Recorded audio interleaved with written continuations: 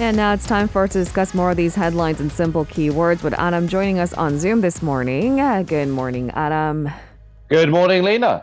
How are you doing this morning? I'm doing well, as always. As yourself, I hope.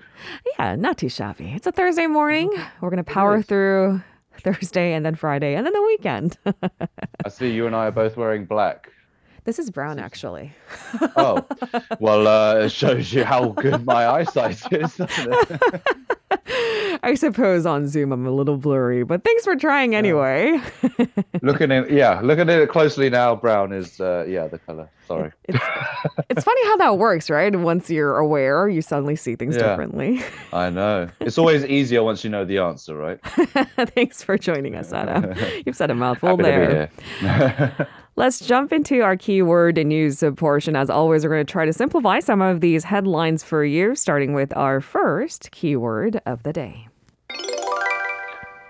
Inauguration ceremony. So, amid uncertainty over a plan to relocate the presidential office, the inauguration ceremony for Yoon Suk-yeol will be held in front of the National Assembly. This is in line with tradition, it turns out. That's right. So Park Joo-sun, who's in charge of Yoon's inauguration preparations, said Yoon's team thought it was realistically better to hold the ceremony at the National Assembly. It will be held at the plaza in front of the National Assembly or possibly inside the Rotunda Hall if it rains. Now, the plaza can accommodate up to 50,000 people, while the Rotunda Hall can have up to 400 guests. Now, Yongsan Park, the National Museum of Korea, and the Seoul Plaza were also considered, but the inaugural committee ultimately picked the National Assembly in line with tradition. The other locations were said to have had issues with security, traffic, and space. Lee Do-hun will serve as the chief executive director for Yoon's inauguration ceremony. He planned and directed the opening and closing ceremonies of the 2018 Pyeongchang Winter Olympics, in fact, as well as former President Lee Myung-bak's inauguration ceremony back in 2008. Lee Gak-bum will be in charge of preparations for Yoon's inaugural address. He's a professor at KAIST, and he also worked as presidential secretary for policy planning under the Kim Young-sam administration. Now, interestingly, former President Park Geun-hye could be invited to the ceremony. An official close to Yoon's inaugural ceremony committee said that former and incumbent presidents need to attend the ceremony for national unity. Park, of course, is set to be discharged from hospital on Thursday and return to her hometown of Daegu.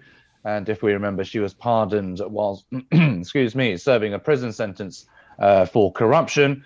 Whether jailed former President Lee Myung-bak will also be pardoned remains to be seen. That is one of the hot potato issues that will be watched if a Moon Jae-in and Yoon Suk-yeol meeting does take place. All right, on to our second keyword of the day. State of pandemic. So Korea's new COVID-19 cases spiked to near 500,000 yesterday, adding to concerns that the Omicron wave is far from over. What's the latest, Adam? That's right. So as of 9 p.m. yesterday, there were just over 380,000 new cases. That's about 95,000 less cases than at the same time the day before.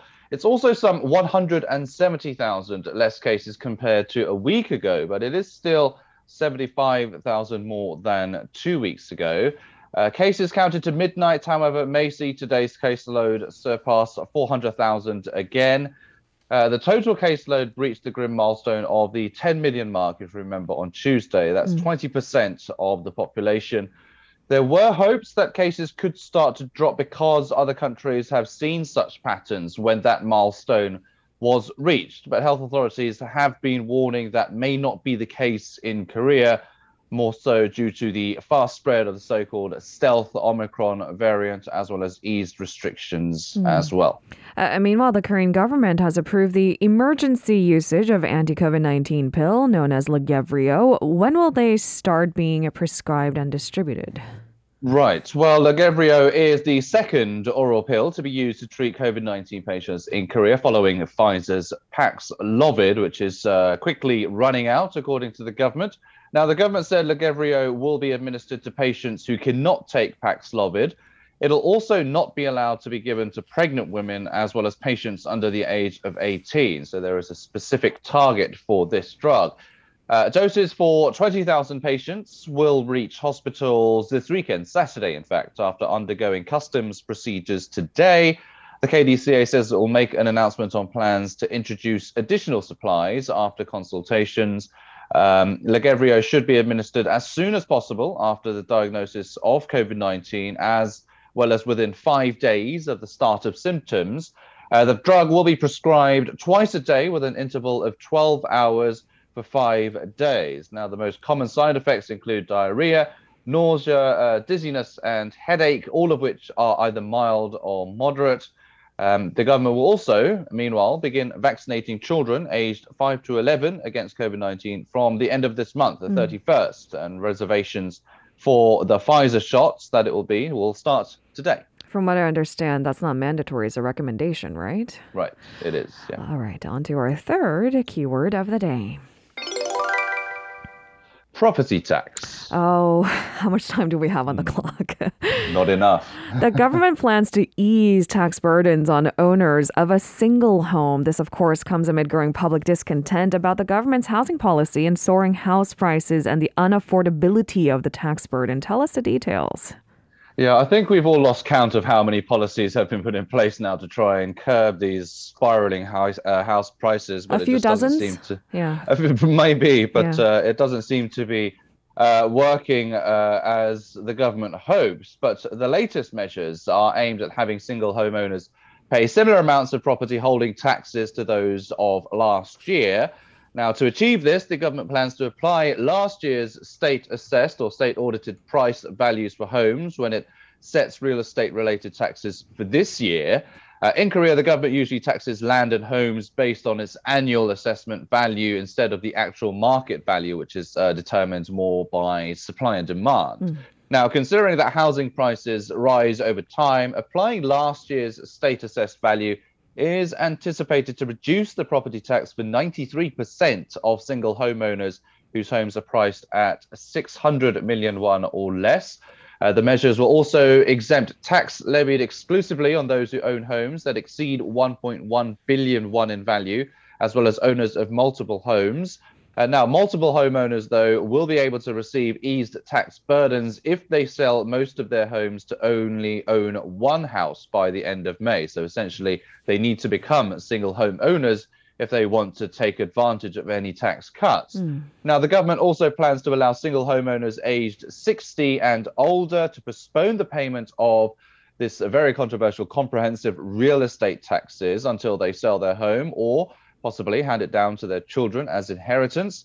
Among other measures introduced to ease the tax burden were freezing the premium for national health insurance, which is levied based on a person's property's value.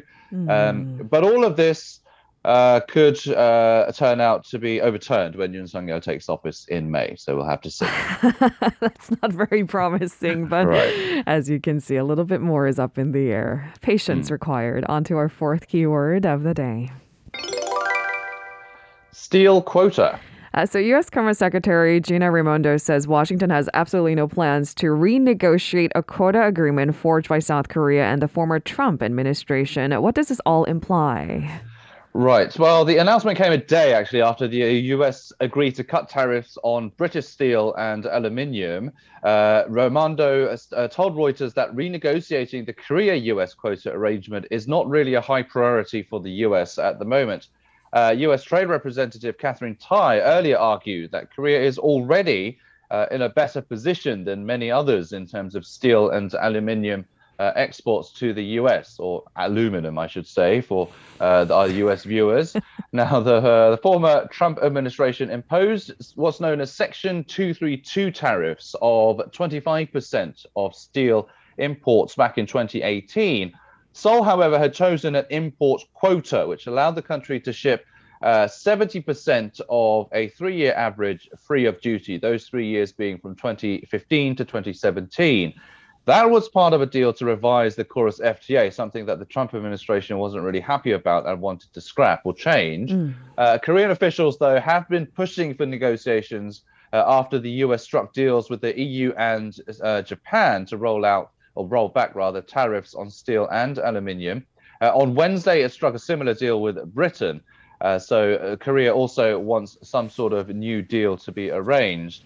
Now, Raimondo, meanwhile, said the US had a strong relationship with Korea and praised its participation in concerted export controls on Russia over its invasion of Ukraine. Whether Seoul can use that maybe as a bargaining chip for possible renegotiations remains to be seen.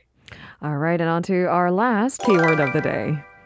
Pay in rubles. So Russian President Vladimir Putin says countries deemed unfriendly to Moscow must buy Russian oil and gas in rubles. What would this mean? Yeah. Right. Well, this is, of course, deepening Russia's standoff with the West ever since it started that invasion of Ukraine.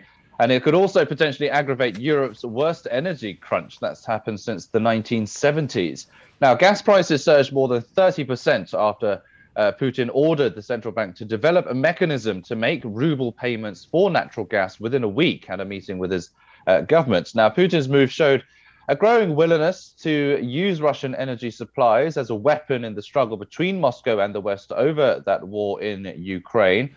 The specifics of the new arrangement weren't immediately clear, but by demanding payments in rubles, Putin is essentially forcing European companies to directly prop up the country's currency.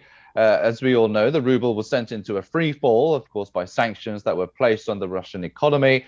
But the ruble gained 77% against the dollar on Wednesday, which trimmed its losses this year to 23%. But it's still very, very low.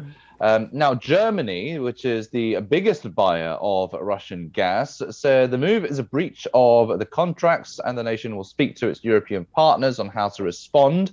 Italy, which is the second biggest customer, said it wasn't inclined to pay for Russian gas in rubles because it could help Putin weaken Europe's sanction regime. Now, contractual changes may mean European customers have to renegotiate their agreements, which are mostly in euros, possibly leading to supply disruptions as the talks take place. But with a host of European countries still dependent on Moscow for most of their gas and oil supplies, disruptions would push up prices and deepen the continent-wide energy crisis that's already happening around the world, not just in Europe, in fact. But for Europe, it gets about 40% of its gas from Russia and is already grappling with the fallout of record prices this winter. European gas benchmark surged as much as 34% actually after Putin's demand. Now, the list of unfriendly countries that Russia has categorized does include South Korea, in fact, because it has put its own sanctions after that Ukrainian invasion. But Korea doesn't depend too much on Russian gas imports compared to the EU, so it's unlikely Putin's move will have that much of a direct impact, direct being the key word there. It may indirectly affect Korea because all of this move to pay in rubles may spike prices globally, of course, which could affect Korea indirectly. So what's happening in Russia and Ukraine has been drawing a lot of comparisons to what happened during the Cold War, but it seems that Russia's presence in the global economy has certainly grown, and that makes things a little bit more complicated with these sanctions. We'll keep a close tabs on it. Adam, thank you so much, because for the first time ever, we have a little bit more time left on the clock. Really? Can I ask you the question of the day today? If you had the option, it's a subject of deep thought, rather. Do you want to, or would you want to, live forever? Ooh. Ooh, that is a good one. That's actually a really good answer. Ooh. I would say no. And why is that? Because the reason being is, I'm going to get very sentimental or very deep with this, but, the value of life itself, I mean, if death is a prospect which makes everything in life more beautiful and worth living for, if that's gone, then everything else in life doesn't seem as worth living for. Is the value of life itself kind of diminishes if it's ongoing and if it's infinite. So I think, at some point I would like to die a peaceful death if possible. Oh, that's a fantastic answer. You just had that waiting, huh? Without darkness, there is no light. Without, Yeah, the tough parts of life, or maybe even an end date, is right. the beautiful parts highlighted too. Thanks for that Yeah. answer, Adam. It's that the journey is always the fun part and the interesting part, whether it be good or bad. But all journeys must come to an end at some point, right? Thank you so much, Adam. I'll speak to you again tomorrow. See you tomorrow. If you're listening to our program using the podcast service, just a reminder that we do go live Monday through Friday, 7 a.m. Korea Standard Time. So tune in and help us make the show more informative by giving us your input. See you bright and early on Good Morning Seoul.